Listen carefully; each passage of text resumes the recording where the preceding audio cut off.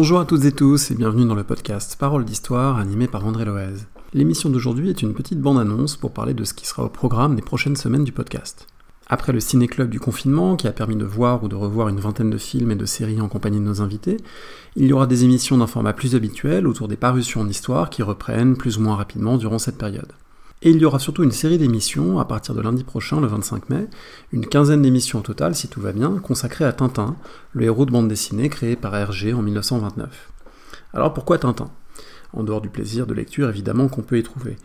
D'abord parce que c'est un personnage et une œuvre qui sont presque universellement connus, que des millions de gens ont lu ses albums, et d'une certaine façon, c'est l'une des lectures de l'histoire sans doute les plus diffusées, dans l'espace francophone en particulier. Si on se demande ce qu'on partage comme imaginaire historique, ce que le grand public connaît par exemple aujourd'hui de l'histoire de la Chine des années 30, il est probable qu'une bonne partie de la réponse vient du Lotus Bleu, l'histoire publiée à partir de 1934 par Hergé.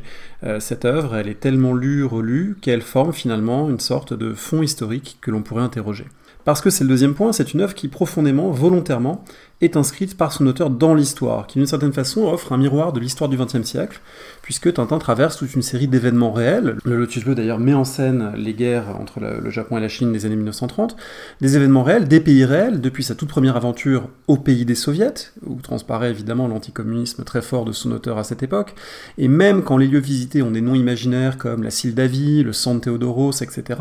les thèmes qui sont abordés, les guerres, les révolutions, et puis aussi le volet plus léger des explorations spatiales ou navales, tous ces thèmes résonnent profondément avec l'histoire. Et puis un troisième point, c'est que c'est une œuvre qui a aussi sa propre histoire, puisque c'est une œuvre qui a elle-même profondément évolué entre les années 20 lors de sa création et les années 70,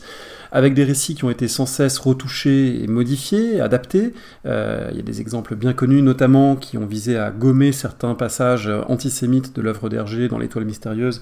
qui ont été retouchés pour les versions ultérieures,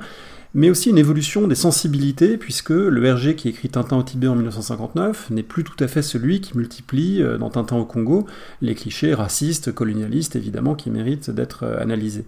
Enfin, c'est une œuvre qui participe à sa façon d'une histoire culturelle bien plus large, l'histoire de la bande dessinée, l'histoire de la culture de masse, l'histoire des pratiques de lecture pour la jeunesse puis les adultes, une histoire qui d'ailleurs fait écho au programme des concours de l'agrégation du CAPES de cette année en histoire. Donc toutes ces dimensions ont fait l'objet d'une énorme quantité d'études, depuis un bon demi-siècle. Évidemment, il y a des biographies d'Hergé par Benoît Peters, par Pierre Assouline, et puis il y a quantité d'essais, de travaux sur les dimensions sociales, géographiques, scientifiques, historiques de ces albums, avec en particulier tout un volet psychologique et psychanalytique qui s'interroge beaucoup sur Tintin et sa famille plus ou moins recomposée, ses liens avec son double, son jumeau, le capitaine Haddock, etc. Alors, cette bibliographie, on pourra y puiser en partie. Sur le site Paroles d'Histoire, on trouvera à la page de cette émission une sélection partielle de ces ouvrages, puisque c'est un réservoir Tintin presque inépuisable pour les chercheurs et les chercheuses. Les chercheuses, ces dernières plus rares, parce que, comme dans l'œuvre d'Hergé, la tintinophilie reste un univers très largement masculin. C'est d'ailleurs une chose qu'on pourrait essayer d'interroger. Pour aborder tout cela, je vous propose donc une série d'émissions, en commençant par inscrire Tintin dans l'histoire de la BD et dans sa propre histoire éditoriale, chez l'éditeur Casterman notamment, et puis en abordant, en déclinant différents thèmes ou différents lieux, Tintin au musée, Tintin dans les Balkans, Tintin au Proche-Orient, Tintin et la science, Tintin et la violence, etc. À travers une série d'entretiens avec des spécialistes de ces lieux ou de ces questions,